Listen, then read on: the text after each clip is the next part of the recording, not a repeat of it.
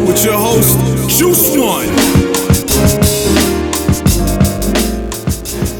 Two roads diverged in a wood, and I took the one less traveled by, and that has made all the difference. For those of you with any kind of literary background, of course you realize I'm reading the famous quote from the famous poem by Robert Frost.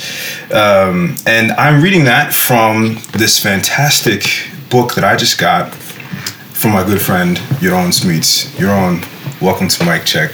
Thank you.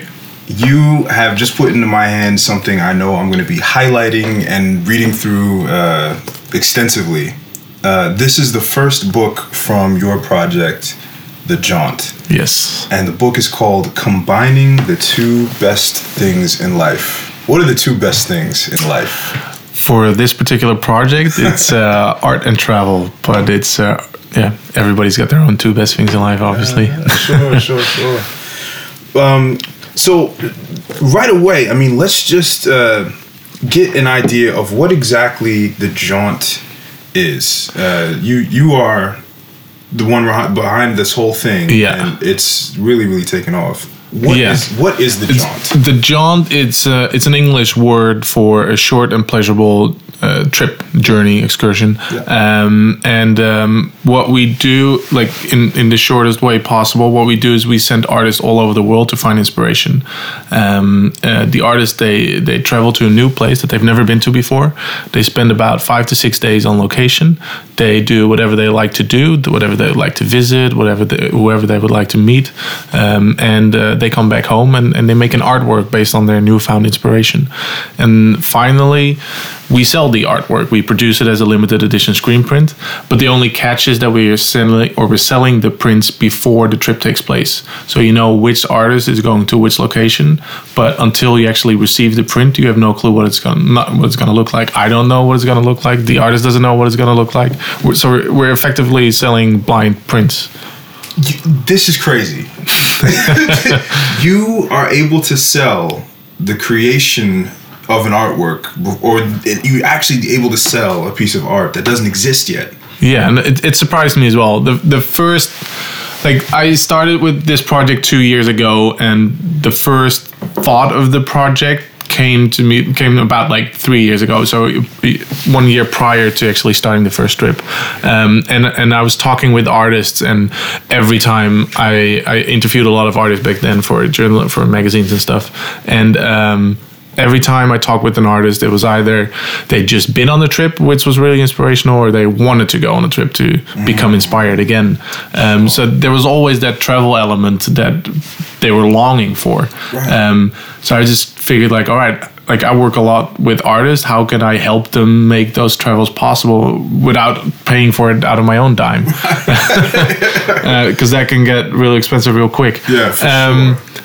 And just a lot of putting things together, and crowdfunding was sort of taking off, and the whole idea of buying into something that you're helping to create, that started gaining momentum. And the first trip, I talked with an artist, a friend of mine, Hedolf, and I sent it out to friends and family, hey, I'm trying to do this project. It's called The Jaunt, and we're going to send this guy, and we would love for you to sign up. And we sold out, and that was crazy. Wow, the very first one, the very first one, yeah. Okay, so and to be clear, you're having the artists create a limited edition work. Or the artists create an artwork, and I have a printer in Utrecht in the Netherlands, and together with him we make limited edition screen prints. We always print an edition of 50 pieces, 50 prints, and we always use the same printer to guarantee the quality and stability of the whole project throughout. Man, this seems to be one of the best ways for particularly for the young urban contemporary artists that are coming up. One of the most sellable ways for them to make money from their art is actually to do limited edition prints. But what you're combining here is that element of there's an experience that's behind this whole piece of work. Yeah. And not only is there a specific experience for the work, you as the collector now get to be a part of making that journey possible. Yeah, and a very active part as well, because because we're selling all the prints beforehand, we're actually able to fund the trip. So without selling prints, we can't do the trips. Right. It doesn't happen unless people buy the prints. Luckily, because we had so much support up until now, we're always going on the trip. So we've taken the crowdfunding aspect, the uncertainty of actually, is it happening or not? We've taken that out. So the print, like the trip is always taking place, regardless of how many prints sold. Wow. And luckily, again, we've sold out the last 4 or 5 trips, and typically we sell about 25 to 30 prints minimum of each print. This is amazing. I mean, and it's surprised me as well. I mean, because it's not like people get to shop and see it before. No, it doesn't exist. No, and they actually they're like, okay, I'm gonna do it. Yeah. It really surprised me as well how people responded to it, because I've done exhibitions before. Sure. I've sold artworks. I've sold prints. I've made zines. I've worked on a lot of different stuff with a lot of different artists, and I've never sold as many prints as we are selling now with this project. So I only needed to take away the actual print in order to sell the prints. It's easier to sell the prints when you don't already have them. That's incredible. That is incredible. Well, all right, so obviously there's some things that led up to you getting to this point, but before you started doing the Jaunt, you mentioned you were already, involved in the art industry. And that's actually, I think, how I met you. Another one of our guests has been Lars Peterson from Roskilde fame, of course. Yeah. And he introduced us, I think, either... I believe so, yeah. Or maybe somehow it seems like you can't get to Denmark and do something with graffiti and not meet Lars. Lars, yeah. He's the glue, man. He connects everybody. Exactly. Yeah, for sure. But this was a few years back when you first came to Denmark. Yeah. I came to Denmark about 3.5 years ago, so it's probably around that time. Yeah, for sure. And you had a magazine that... 8 magazine. 8 magazine, yeah, exactly. What was 8 magazine? Are you still doing anything with that now? Yes, 8 magazine still exists. Okay, yes. Unfortunately, we haven't been able to make an issue for the last year, but we're still very active. We're a lot online now, and basically the 8 magazine was a project, or is a project, in which I publish a magazine. I started with my own company. I was editor-in-chief of a magazine called Reload in the Netherlands. Okay. Which is in comparison to Bitch Lab magazine here in Denmark. Sure. It's like a Dutch version of it. Yeah.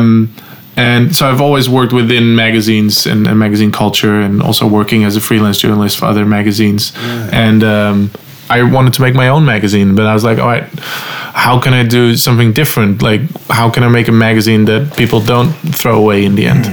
So what I did was I made a magazine which is a big format. It's 30 by 40 centimeters. Yeah, and we print 8 artworks full page, and that's basically it. So these pages become artworks that you can actually take out, and they're 30 by 40 centimeters. So they fit into a standard frame. Yeah. And it's 8 artworks in a magazine, really. Brilliant. It's brilliant. Absolutely brilliant. Thank you. And that's actually one of the reasons I wanted to have you on, because I think a lot of the folks that have been listening to the podcast are either artists themselves or are interested in visual art. And I think you're one of the most clever people I've ever met on this, this sort of an unusual business to be in. How did you get into being, sort of the curator and arts dealer that you've become? You've gotten to be really good at this. And well, thank you. Yeah. How did you get to start into this? I painted a little bit back in the days and did some stuff, and had some exhibitions with some friends, and was in a couple of collectives, and but at the same time I was always the guy who brought people together and organized things, and as everybody else progressed and I wasn't, I realized like I'm not the artist here. Like these other people are the artists, but and I should take a step back and become the guy in the background, become the guy who's putting everything and everybody together and making projects happen. And at the same time, I was also working as the editor-in-chief of the magazine, and we always had a cover artist who made the cover for us. So through that, I met a lot of artists and actually worked with Shepard Fairey for a cover back then, or one of his assistants, anyways. Just gradually, really gradually, and then. At the time I left Reload, I started my own company called Your Own, English wordplay on my unpronounceable Dutch name, Jeroen. I had a gallery for 5 months in Amsterdam and called Your Own Gallery. Yeah. And so through that and working with the artists that I was painting with before and the people that I knew and the people that I met, I was just able to make and create a network and really gradually. Yeah. Like I can't pinpoint a moment like, all right, now I'm going to do this. Right. It's something that happens kind of organically after a time, man. Yeah, but that's of course, I think that's the story you hear for many different kind of careers that start in a way that it's sort of an accident, or you don't really have a specific starting point. You just kind of and everything blends into the next phase. Right. Like with Reload magazine, for example, before I started working there, I made a cover as the artist for Reload magazine. Before you started working there, you were one of the cover artists. Yeah, that was I think issue 41 or 40, and I was the editor-in-chief of the next issue. That's crazy. How did that happen? I mean, that's... Well, like I was never a full-time artist. I did it on the side. So I was actually working at a PR and communication agency for 2 years, and I met a guy who was doing the website, and he left. So I started doing the website, and then the editor-in-chief of the magazine just stopped, and. Wow. There wasn't anybody really next in line, and the editor or the publisher asked me like, "Hey, have you ever made a magazine?" It's like, "Nope, not yet." So I became editor-in-chief of the magazine. Just like that. Yeah, that's amazing. So just I think it says a lot about the actual structure of the publisher in the magazine more than about my abilities. But obviously, though, you were in a situation that you were able to do something positive with. I mean, it wasn't like you didn't, you couldn't do the job or something. It wasn't like you couldn't handle it. You obviously were. No, there was obviously a lot of figuring out, right. and I think I had 2 months deadline for the magazine. And the publisher and the ad guy, who were both the most knowledgeable about the magazine, were on vacation for 3 weeks. Wow! So it was a lot of figuring out, but at the same time, I was already I was always the guy putting everything together, and as the editor-in-chief, you just need to put everything together, really. Right. So we had designers, we had writers, we had photographers, and just all a matter of bringing them all together and overseeing the bigger picture. Right. But that makes perfect sense with what you were saying about kind of seeing your role inside of the sort of artist group that you were part of already as being a connector, being somebody that puts things together for other artists. So, I mean, it actually makes a lot of sense that you would be able to step into that role. But just to come back up to now with the Jaunt, I mean, I think obviously it's running well, and it seems like luckily so. Yeah, I mean, and it seems like you've got such a good concept, and that you're executing that concept really well. But I think for a lot of young artists that start out, they're unable to really figure out how to do anything with their art that turns into a way to make a living, and even to just sell their first print. It's like a mystery. How do you go about it? I'm wondering, like, what did you know going into this that kind of guided how you'd choose artists, or how you try to sell the prints? I mean, what experience? It's interesting. Like coming, like the project I've put my most time and effort into before this was 8 magazine, and there my role was to pick the most awesome artists. Right. and we work together with brands, and so the brand is the one paying for it in the end. Right. Now with the Jaunt, I'm the brand. I'm the one paying for it. So there's a whole new thing that I need to consider while curating artists, and that is, of course, how can I sell prints with this artist? So with selecting the artist now, I think the first 7 I all knew personally before, either like through projects that we've done before, or like we had mutual friends, or we met each other at a party once and kept in touch.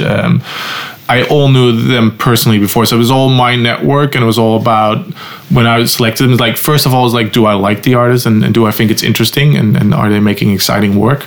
But secondly, also like, how can I sell blind prints of this artist? And sometimes that is because the artist in question doesn't make a lot of prints, but people, I seem to think that people are interested in buying prints.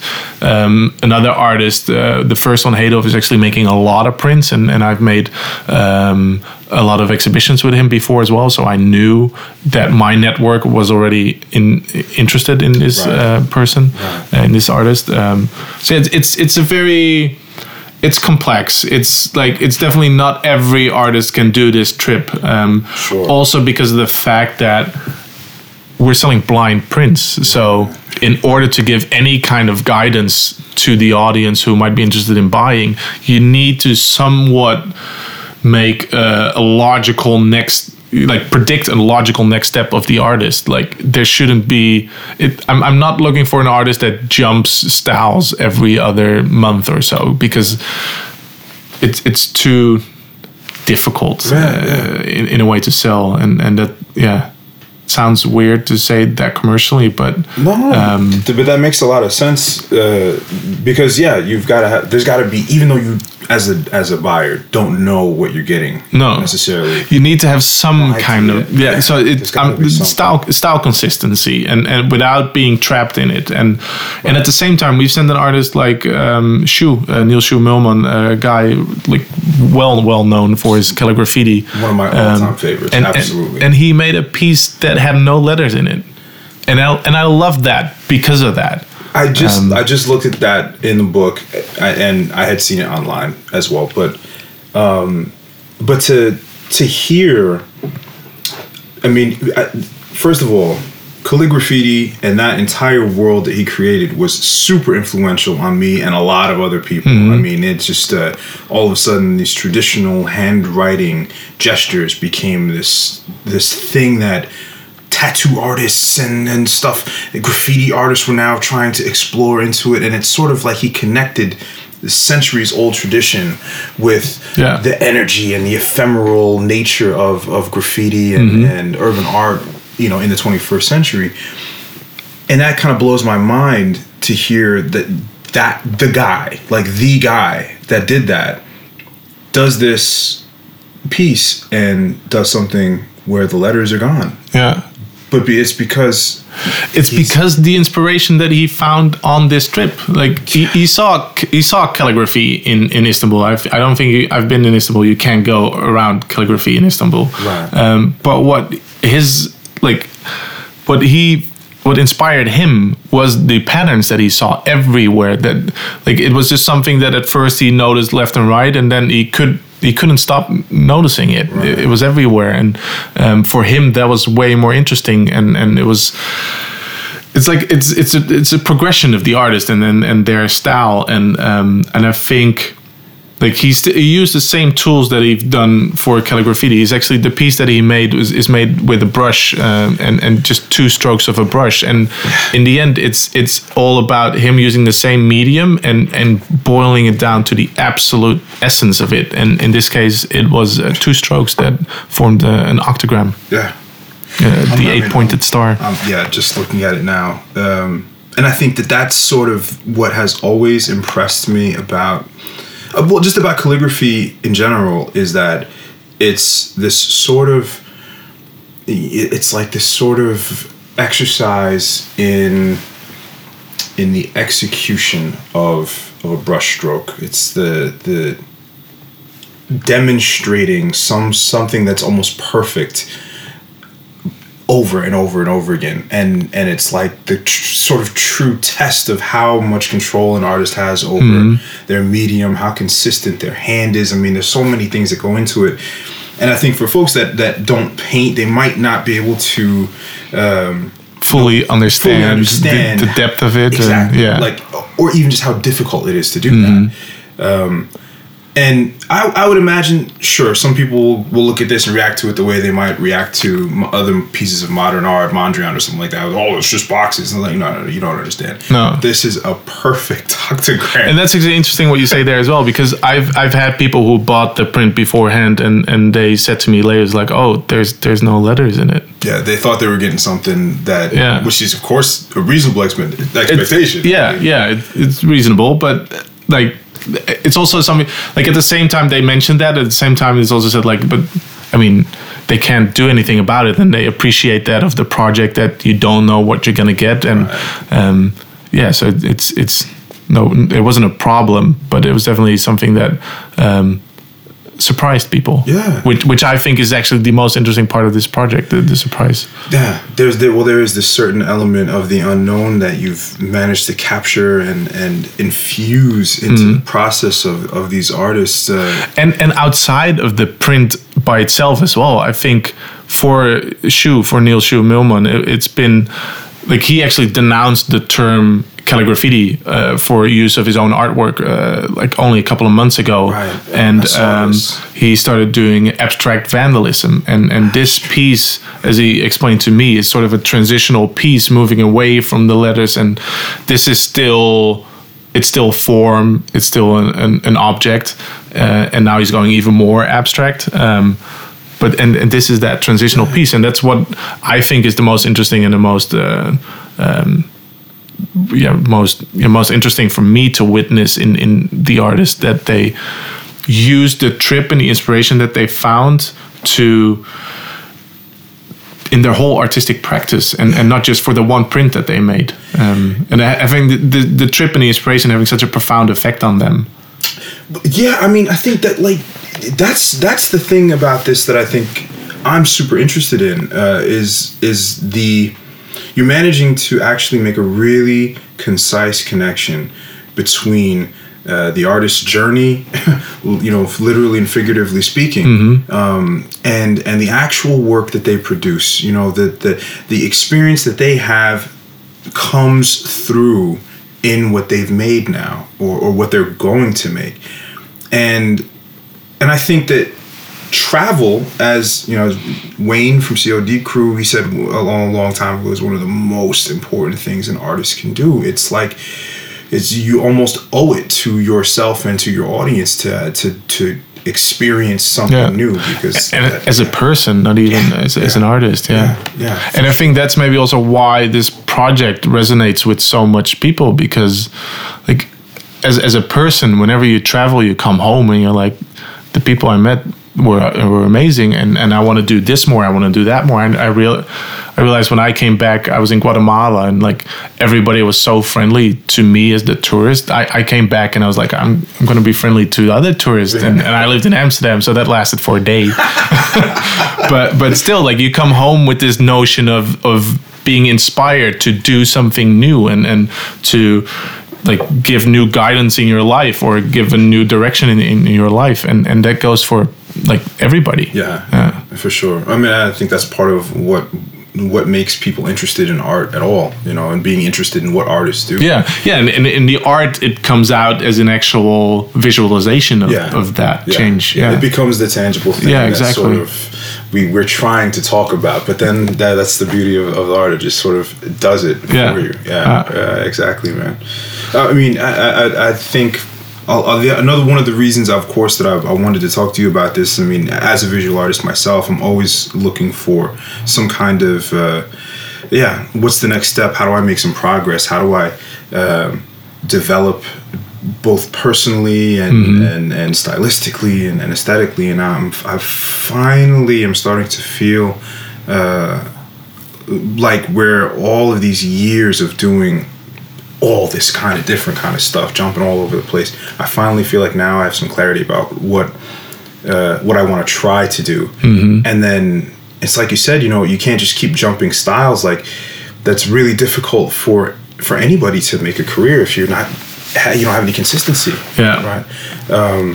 But it's a paradox, because I think artists that jump styles can be super interesting, and it's amazing to see the progress in that, and because it's always you can see their personal progress through the styles that they're making. Right. But commercially and selling that, it's just, until you're like a really well established name, it's very difficult. Very, very difficult. Which is of course a reality. And I think the other thing too that I'm just starting to appreciate now, I'm almost 33 years old, and finally just starting to appreciate that there's a certain amount of discipline that sort of plays into establishing some kind of consistency in your work, where you take the time to not just do your rough draft and then try to sell it, but that you hone it, you polish it, you put more time into it, not just throwing out every single sketch that you do and trying to make money off of that, but actually, let me step back, let me refine my process, let me put some more thought into it. Why are you making this stuff? And to not just go through the motions or whatever you think people is going to buy. I mean, that's the worst, actually, to just try to make something specifically because you're hoping that you think that maybe somebody's going to buy it. Yeah. It's like, no, that's not you. That's not you. No. That's not you. Yeah, exactly.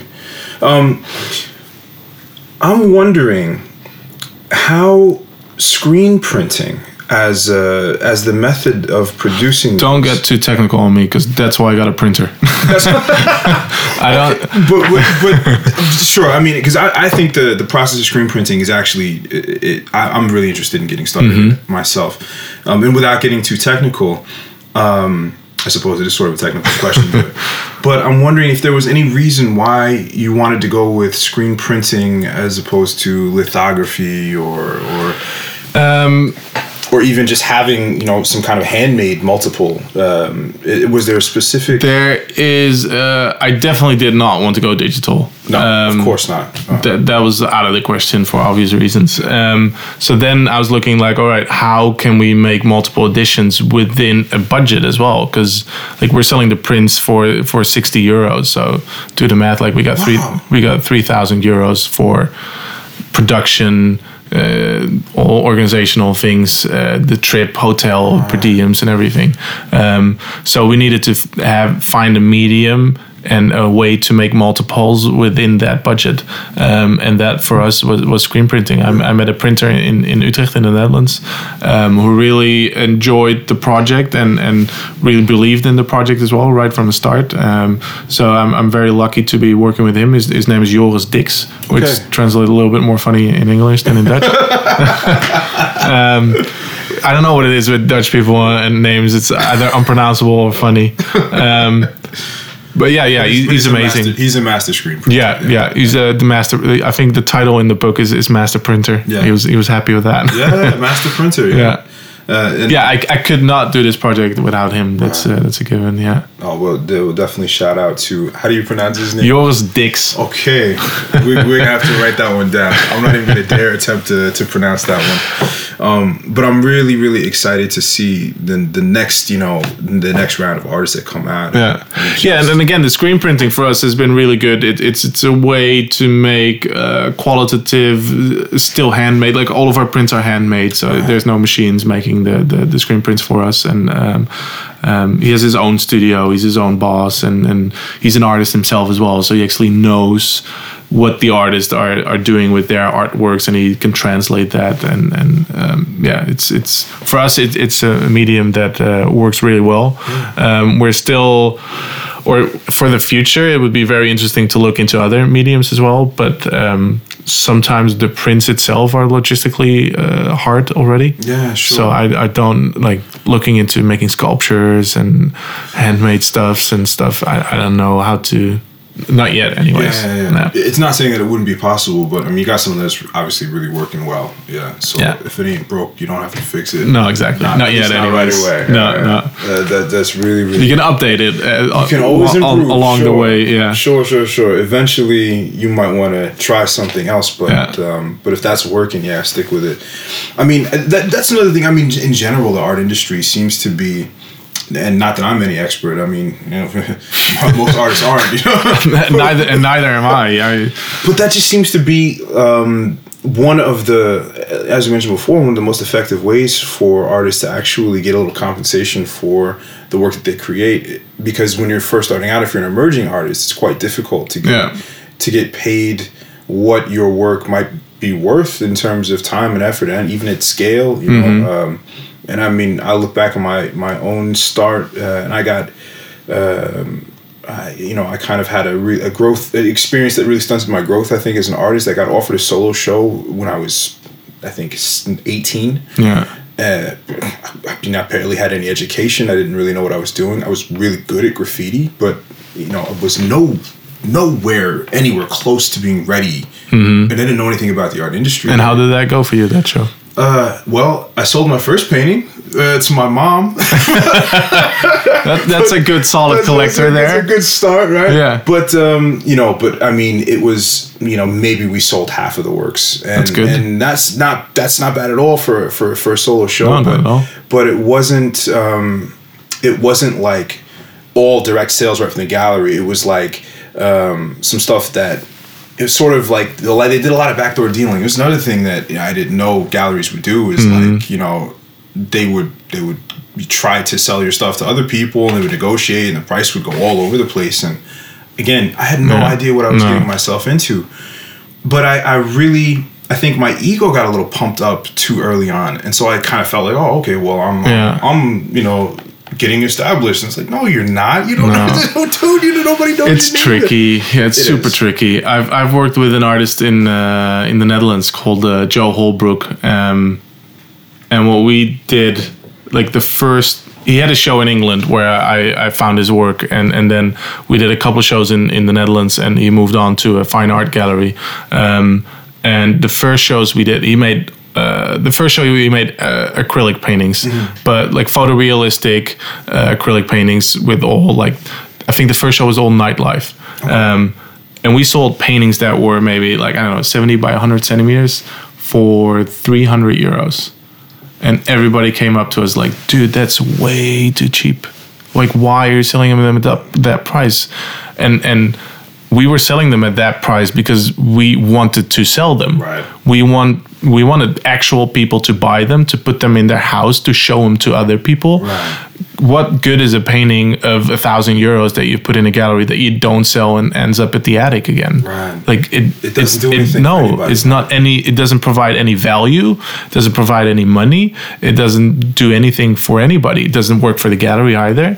So we wanted to sell. We wanted to sell the paintings. Yeah. And then on the second show, we made the painting, like just gradually we upped the prices a little bit. And that worked really well for us then. And so yeah, like but every artist has a different game. Like Hadov, one of the artists in the Jaunt project, he's the first artist who traveled to Helsinki. Okay. He is an illustrator as well, like the commercial clients and just actual. So he's actually established already. Illustrator for hire. Sure. And he makes really interesting stuff. Has a very defined style, and the clients want that style from him, and he loves that.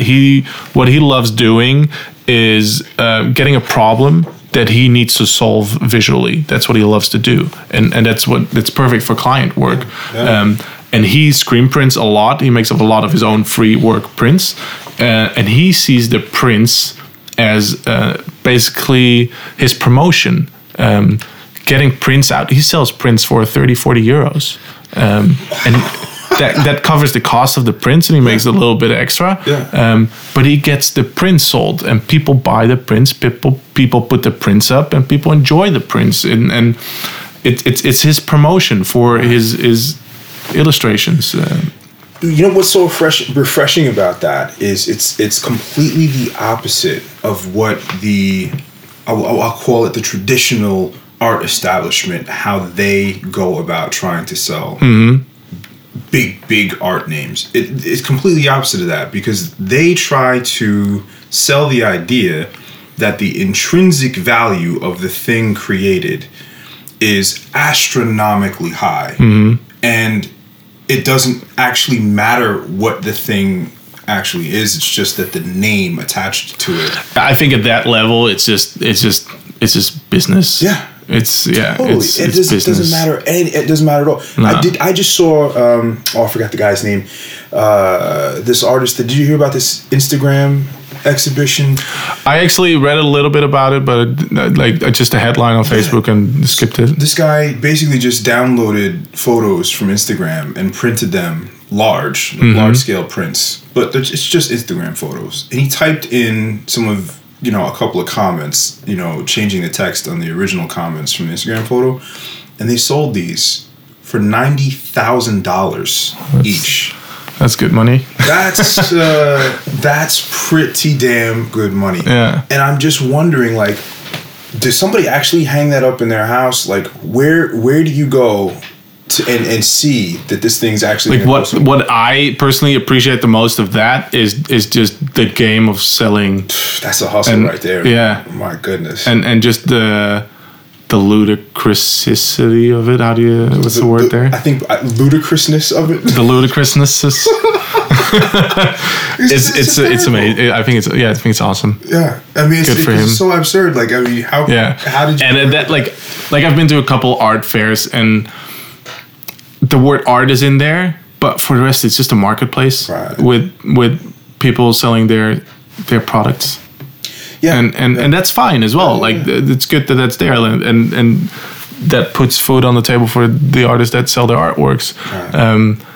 But yeah, there's still somewhere this notion of the romantic art world but there's the business art world, and it's hard where they actually meet. Yeah. And they definitely don't meet at the bottom where nobody's making money, and at the top where $90,000 Instagram photos are being sold. Well, I think it's the which I guess in the big art world game still a reasonable price, $90,000. Well, you could look at some of the other prices for artwork, and when you get up to the elite, the high end stuff. Yeah.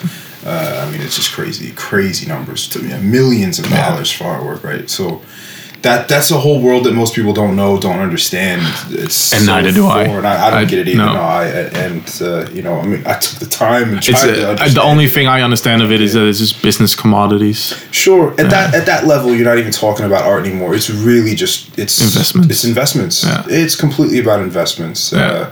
And the reason that art gets sold has very little to do with what it actually is. And it's actually, we just did a trip with an artist called Clean Peterson, who is an LA artist, prolific, who worked a lot with Shepard Fairey also. And we done a second print with him. His trip was sold out within 4 hours, the blind trip. Wow. 40 or 50 prints. This was the one, I think you mentioned that. He went to Athens. And there was so much, like, I got so many emails of people that missed it, or they didn't understand the concept yet, so they weren't sure what to buy. And so we actually, together with Cleon, we decided to make a second print, which sold out again in 2 minutes. 50 prints in 2 minutes, which was crazy. But at the same time, I saw a little bit of that business commodity as well. Right. I know that I saw one of the first prints, first editions, was sold on eBay for $500. Oh, so people had immediately turned right around and flipped it. And I saw one of the second prints online for £1,000. Wow. Offered. I don't think it's sold, and I don't think it will sell for that price. But it's still, just people trying to make the most out of it or something. Yeah. Flipping it. Yeah. Print flippers, I heard they're called. Flippers. They actually have a name, print flippers. Print flippers. Oh my God! How about that?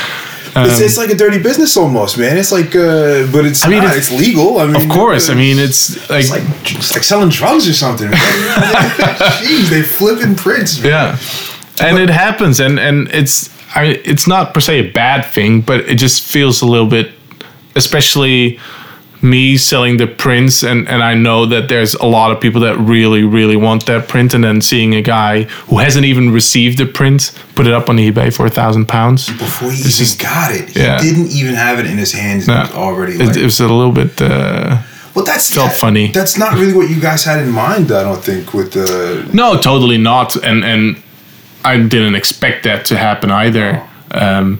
But at the same time, like, it's not a bad thing. I mean, at the end of the day, business is business, and I get it. That's a part of the business. Yeah, things will happen. I thought about if we were to do a print with, for example, Clean Peterson again, or any artist that has that kind of name which could sell out, that we could maybe do sort of a lottery where you just sign up, like, I want to buy this print, and then we just randomly pick 50 people instead of the 50 people who were lucky enough to get it in the 2 minutes time. Yeah. But yeah, future. Yeah. Who knows? Yeah. Well, I mean, I like the idea that you just mentioned, and I think what I admired about some of the first conversations I had with you, just to jump back a couple of years, where you talked about how you would try to involve getting a brand involved in sort of promoting a show, or have them sponsor some aspect of a show. I've always thought you were really creative at how you approach selling art, and doing it with the kind of integrity that I don't think you see in the high end art world, where they are just kind of like moving and shaking, and it's not not really. I don't think the passion is there at that point. They're passionate about making money, but they're not necessarily that interested in. I still think that they have a notion of what's good and what's not good, and what's interesting and not interesting. But yeah, there's just a lot more money involved, and I think at that point, other things come into play that I don't even understand yet. Yeah, I totally get that, man. So who knows whatever happens to us when we started selling $100,000 paintings. Jeez, man. Well, can you imagine the kind of trips you could send people on if you're... That'd be nice. Then maybe I can finally join on the trip for once, yeah. Have you been able to meet up with any of the artists at their destination yet? Or? Only with one artist, and that was an English guy called David Schillinglaw, and he traveled to Denmark, and he stayed at the summer house of my Danish family. So we hosted him there for 5 days, which is probably a good thing, because it's out in the middle of Sjællands Odde. It's in the middle in the woods in the forest, and he'd get lonely, depressed, or just out of food real quick if he was alone. Yeah, sure. So it was actually kind of nice to... But yeah, it was really nice. It was really nice to be within the creative process, and being an artist myself as well. Like or used to be an artist myself. It's not that I've never seen that, but to actually witness like the actual creative process on a Jaunt trip, that was new to me, and it felt really nice. You get to see a little bit of what you've been and for me inspiring as well, and to get a better understanding of what the artist on a trip goes through and what they would like to or would not like to do. Right. Yeah. Right. To jump back and just to kind of talk a little bit about art in general, and sort of the sort of scene that's happening right now. I mean, what kind of work do you think is most interesting? Maybe you could say personally, but also what seems to be interesting for people who are buying. Because I think there's a new generation of art buyers out there that, without talking about the mainstream art industry at all, that are buying art for different reasons than maybe art was purchased for traditionally. Yeah. Right. Like, going back a couple of years, there's the whole boom of the street art, vinyl toys. And robot stuff. All those things. And I think those, together with graffiti, of course, those are. I think there's gonna be a new thing or a post all of that thing, which I see artists already doing that, or stepping one step beyond the traditional graffiti street art stuff, and that's the thing that I think is most interesting. Artists that have done that, have paid their debts within what they were doing, and transcending that to become more than just that in whatever way, like whichever way they choose and visualize that. And for me personally, those are the most interesting artists for the Jaunt to work with. Not always, like I have the art agency as well, where we work a lot with commercial clients. Right. It's a whole different story there, of course. Maybe we can ask a little bit about that too. That's an interesting as well to be involved.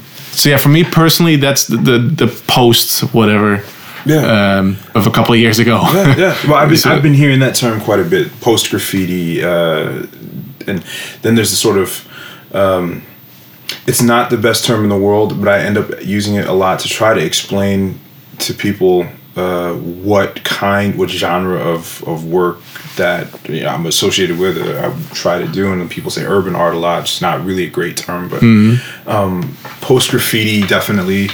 I've been hearing, of course, the term graph futurism. Which I think, as I see it, it's just another brand of graffiti, sort of abstract. Sort of an abstract version of graffiti. I don't know. Like, I don't think we'll actually find the term of what we're doing now until 10 years down the line. And which probably captured the whole thing then. I don't think. And at the same time, I think that there's this Dutch artist called Rafael Roosendaal, if I'm not mistaken. Okay. And he makes internet art, which logically should be the next big thing. He makes websites, like art websites that do all kinds of weird shit, and he sells the websites. He sells the website? Yeah. How the hell do you sell a website? Certificates. That's crazy. So, if I'm not mistaken on this, but I believe he sells certificates of the website, and you become the owner of that particular website. He's got like hundreds of websites, and it's just like every website has its own experience, and it's all internet based. So it's not visually, it's not about a picture on that website, but it's experience based, internet experience based, and I think that should only become bigger as our whole global scale is getting more and more digital. Definitely. I mean, just looking at the way people are entertained now. I mean, we started to talk about this a little bit before, but the traditional media that people have used for the last 100 years, radio and television and print magazines and things, they're still here. They're still a big factor in how people get their information and how they get their entertainment. But these things now exist alongside of completely new formats, completely new media that did not exist before. No, where everybody's got their own little niche within that. Yeah, totally. I was just listening to Joe Rogan's show on the way over here. That's like my guilty pleasure, is the Joe Rogan. He's the he does UFC commentator. Yeah, I know him from a comedy show called News Radio. Yeah. Which is my absolute favorite show. I love that show. That's where he really got his first big break, I think, was where he really got famous. But he had a professional video game player on who was talking about this thing called Twitch TV, which I'd never heard of before. And there's like hundreds of millions of people who tune into Twitch, and all it is people playing video games. You're watching the video game being played by someone else. Yeah. And they have their webcam on them while they're playing the game, but the main thing that you're watching to see the others play and I read a little bit about that, where you've just the gamers become athletes and they're like superstars, going to tournaments and having fans and all that shit, and it's interesting. There's people that are like making big money being professional video game players, which, I mean, that just kind of goes to show, like, this is the world that we live in. We're getting out of touch with the young people, Brandon. That's the problem here. Dude, that made me feel old. I'm like, I'm 33. I'm going to be 33 years old, and I was just like, that doesn't make any sense to me. How watch other people play? Is that interesting? That's really that interesting that there people are paying tip money to the guy as he's like on Grand Theft Auto, like what? That just blows my mind. But that just kind of goes to show, like, what you said about art earlier, is that we're in this new world now, and I think visual art is going to start, or art in general, and then you have to call it visual art, is going to reflect, or is starting to reflect, this transitional period that we're in, where I think also like you can cut out, like what we talked about earlier, cutting out the middleman. Like you can cut out the gallery. You can sell your own stuff. Right. You like the gallery, of course, still works in different ways, and it can evolve things and put a new spotlight on an artist, that, or just bring a network of whatever audience or buyers to an artist that they've never had before. But at the same time, an artist, a smart artist, can do all of that themselves. Yeah. You don't necessarily have to rely on the traditional, or at least not in an exclusive way anymore, where previously it was like, all right, I'm working with this gallery and everything I make is going to that gallery, and whatever they do with it, they sell it to other galleries or other museums or other people. That's their business, but I need to make everything for that gallery. Now you can be, I'm making everything here, I'll send a little bit to this gallery, a little bit to that gallery, a little bit to this guy. It could just be, as an artist, I think you can be so much more in control. That is, I totally agree with that, and I think that's one of the most exciting things to happen to creativity. Period. In the last 100 years, is that of course, the creativity period. Like it's happening in film. Because it's everything. Music, everything. You can now have the relationship. The connections are available to you to get right to the folks who are interested in what you're doing, and you don't need the gatekeeper to let you in anymore. Right. And I think that's the most interesting and most democratizing and empowering. I hate the word empowering because it gets overused so much. But for the artists themselves to have a say in what they do and how they put what they do out to the people is that's beautiful. And that's also coming back to the project of the Jaunt. It's one of the things, like, I didn't want to just make prints and sell prints. I wanted to give artists, or with my project, I want to offer something to the artist that they can't get somewhere else. Right. So, like, they can make a print themselves. Like, why would they need me for that? But making a trip, like giving them an experience that they wouldn't go on otherwise for whichever reason, because I think that being on a Jaunt trip is still different from booking a ticket yourself and actually going there. I can tell for sure that, because it's also, the artists don't get to choose the destination necessarily, do they? Or they have some say in it. Like, they definitely want to go. Right, once we've picked a destination, they want to go. But like some artists, I suggest a destination. They're like, yeah, that sounds awesome, let's go. Other artists, I was like, what's your top 5 of places you ever wanted to visit? And then some of those work out and some don't. So there's nobody is going somewhere they don't want to go. Okay, well that's you're not. We want to take artists out of their comfort zone, but not that far out of their comfort zone. Yeah, drop somebody off in the middle of some area if they. But yeah, and that's the thing that I think. Like, I don't know of any other print projects at this moment that can offer something like that to the artist. I've never heard of anything else like this. No. Luckily, so far for me. Yeah. Hey, I hope nobody for the time being try to steal the idea. It's a brilliant formula. It's a brilliant concept. And I'm already flipping through the bike. Like, I better stop. It's so rude.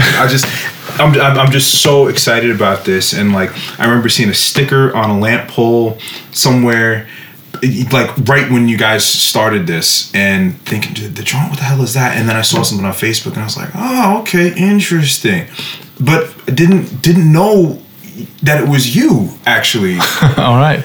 And then I finally connected the dots just recently, and I was like, well, wait a minute. I know that guy. And it was when I heard that you had sold all these prints from Cleon. In like 2 minutes. It was like, you gotta be kidding me. What's going on here? Yeah, that was crazy. What blew my mind was that the prints didn't exist yet, and they sold that fast.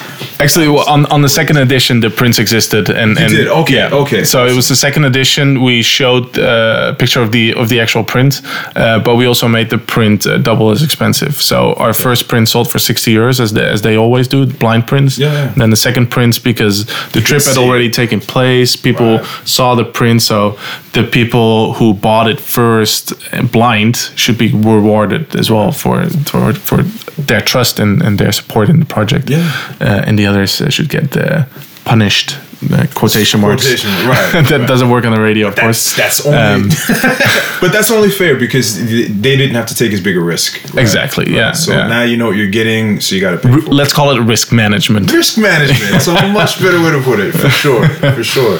Yeah, man. Because I think that's definitely a fair way to go about it, since it is a sort of a little bit of a deviation from the original. Yeah, exactly. And yeah, it's just like we actually have some of the prints of trips that haven't sold out. You can actually still buy them on the website, and they're also double the price because now that you know, now and the jaunt's been done, and exactly. Yeah. But that's still good. And how about like the value? It seems like the work is holding its value. The artist that you're yeah. Actually, the funny thing about us selling the prints double the price after also means that whoever buys the print at €60 to begin with has now a print that's worth double the price. Much, yeah. Man. So it's that's smart. It's a great investment to go buy. It's smart all the way around. Get in while it's hot, baby. You gotta get in on the beginning of it. Yeah. And the prints are they're all the same size. They're all the same size, right? 50 by 70 centimeters. And that's a perfect size. Yeah. Actually. Yeah. And actually, what we've sold. So we're doing this is the third calendar year that we're starting, and in the second calendar year we started selling subscriptions, so people could, because I noticed a lot of people were returning customers. So I offered them the chance to just get a better deal, right. And I think we sold 6 prints for the price of 4 then. Oh wow. And this year we're selling package deals where you can buy 4 prints at the same time for the price of 3. You know what? But then there's even risk management wise. The risk is even higher because you don't even know the destinations or the artists. Right. You know nothing yet. But here's what's brilliant about this. I think it's encouraging new collectors that would never have tried to collect art before, because they can get in on something. It's an affordable price. It's a good quality product. Mm-hmm. It's a great concept behind it, and you know, if you're business minded about it, you know what you're getting is going to be worth more afterwards. Yeah. Like you're guaranteed to have something that's going to hold its value or increase in value. Yeah. So, but this is so smart. So this is exactly why I wanted to have you on the show. It makes so much sense. Brilliant. Thank you. I love it. Absolutely love it. Well, and the last thing I want to ask you about is sort of going back to traditional gallery shows and physical exhibitions. I mean, are you still curating shows here and there? Or yeah, I'm actually still curating shows, and actually, I guess this is sort of a premiere. Do we get an exclusive? Exclusive. Do you hear this, Chris? We're getting exclusive. No. Can we get a jingle? We'll throw the jingle in afterwards. Sing something. We're gonna do a group show, a Jaunt group show in Chicago in September. What? At a gallery called Vertical Gallery. The owners I've actually met in Copenhagen, friends of a friend, and they love the project as well, have supported it, and we're doing a group show there. We're still trying to figure out how to go about, because what are we going, like business-wise, what are we going to sell if the prints have already sold? Right. So we're looking into a way of how to form that and how to give that a body, and but that's going to happen, the 3rd or the 4th of September. Okay. This year. Yeah. Yo, seriously, I'm so happy to hear that. Like, in Chicago, of all places. Yeah, never been. Have you been in Chicago? I've been to Chicago. Where should I go in Chicago? Well, I mean, there's the classic places, as far as they have a great museum. To see American art, I think that's one of the best places in the country to go to see like the traditional American art, is go to the art museum in Chicago. But they've also got amazing food. They've got great comedy clubs. I mean, the classic, you go to like Uno's and Due's for the deep dish pizza. Right? Yeah. That's something you got to do. There's a bunch of steakhouses. Awesome. Should I make the drive up to Detroit as well for a day and check that out? I would definitely see it. That's a city in transformation. I have a cousin who lived there for like 20 years, and he kind of watched it go like down, and now it's coming back up. He just moved back to New York. But there's so much stuff going on, and So I should definitely make the drive up there. I mean, it's quite a ride. It's not. It's 4 or 5 hours or something. Yeah. So it's going to take you a little while to get there, but it's doable. That's in American standards. That's nothing, right? 4 hours. That's nothing by I American mean, standards. we're in a different country here. Any other way we drive, but Yeah. I mean, here you tell people you drive 5 hours. It sounds like oh my god, you're on vacation. We're on vacation. Yeah. It's not possible you did that in a day trip, but yeah. I don't know how far are we in time. I think we're getting close to just getting up to the hour. So all right, I have one important. I've got a question for you. Yeah. What are your most inspiring places to visit? Like, where should we go with a Jaunt trip? What's the most awesome place to visit in the world? Well, I can say the places that I've been to where I was most inspired after I came home, I would say Kenya. Mm-hmm. And why?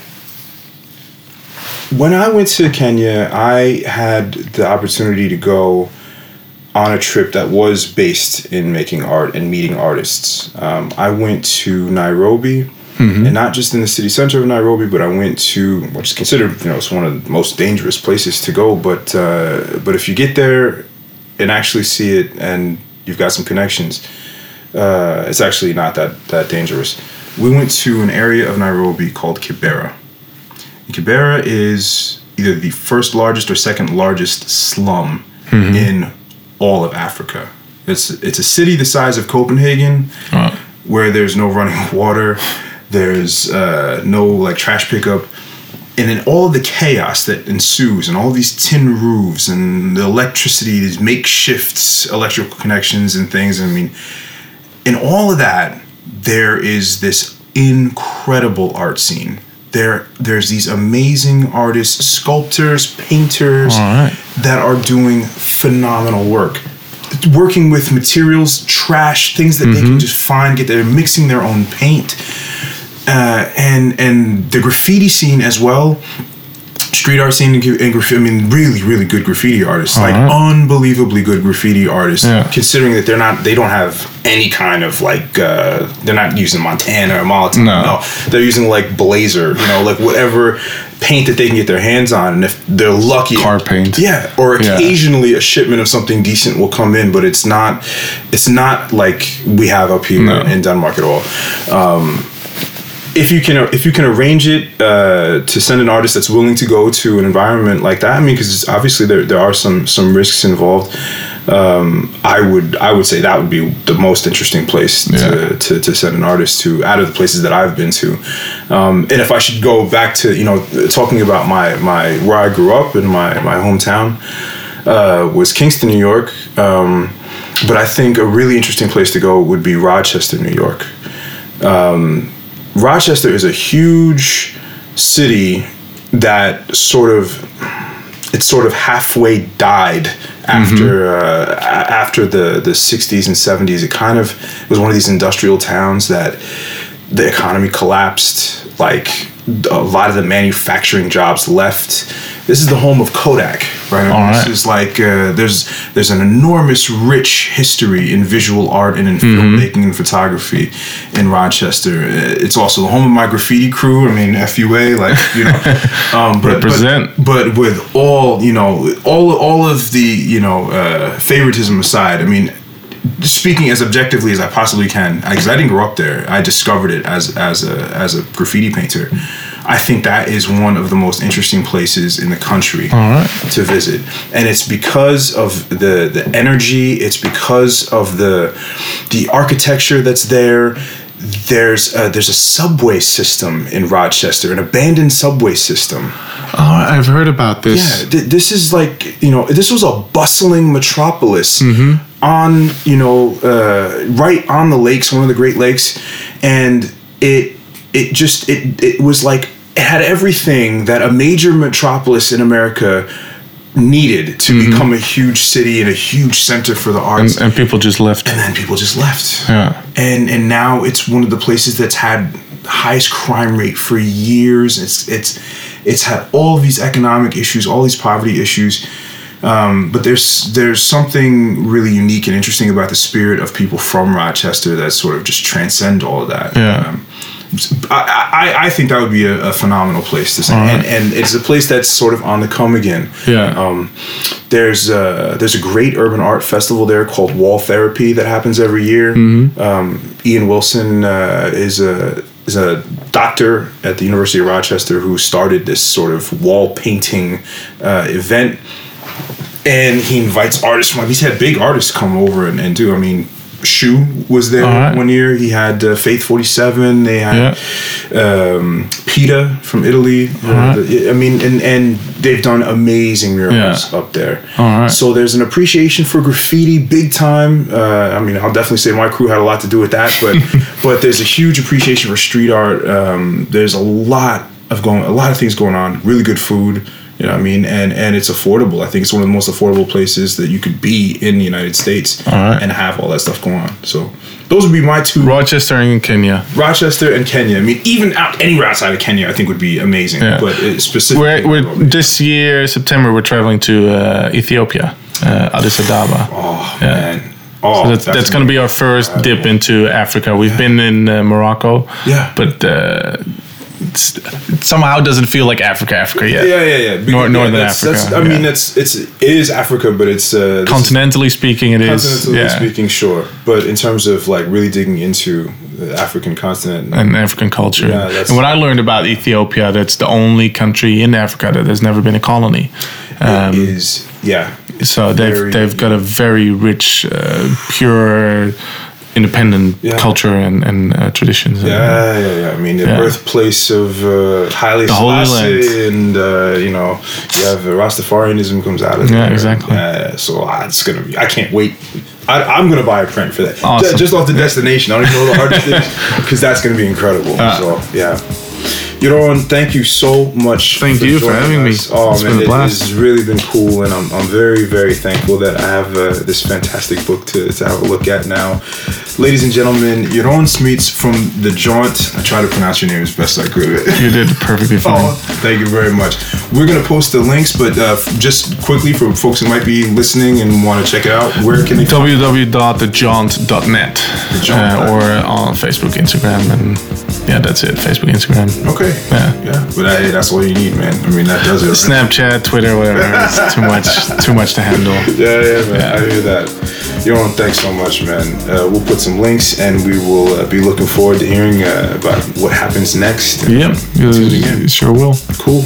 Awesome. That's it, folks. Thank you, ladies and gentlemen, for tuning into the Mic Check. We're back, ladies and gentlemen. We're back. And we'll be back again next week with more fantastic guests. So stay tuned, stick around, share it, tell a friend, let people know. We're putting the work in. We're trying to make it interesting for you. All right, that's it. I'm out. Peace.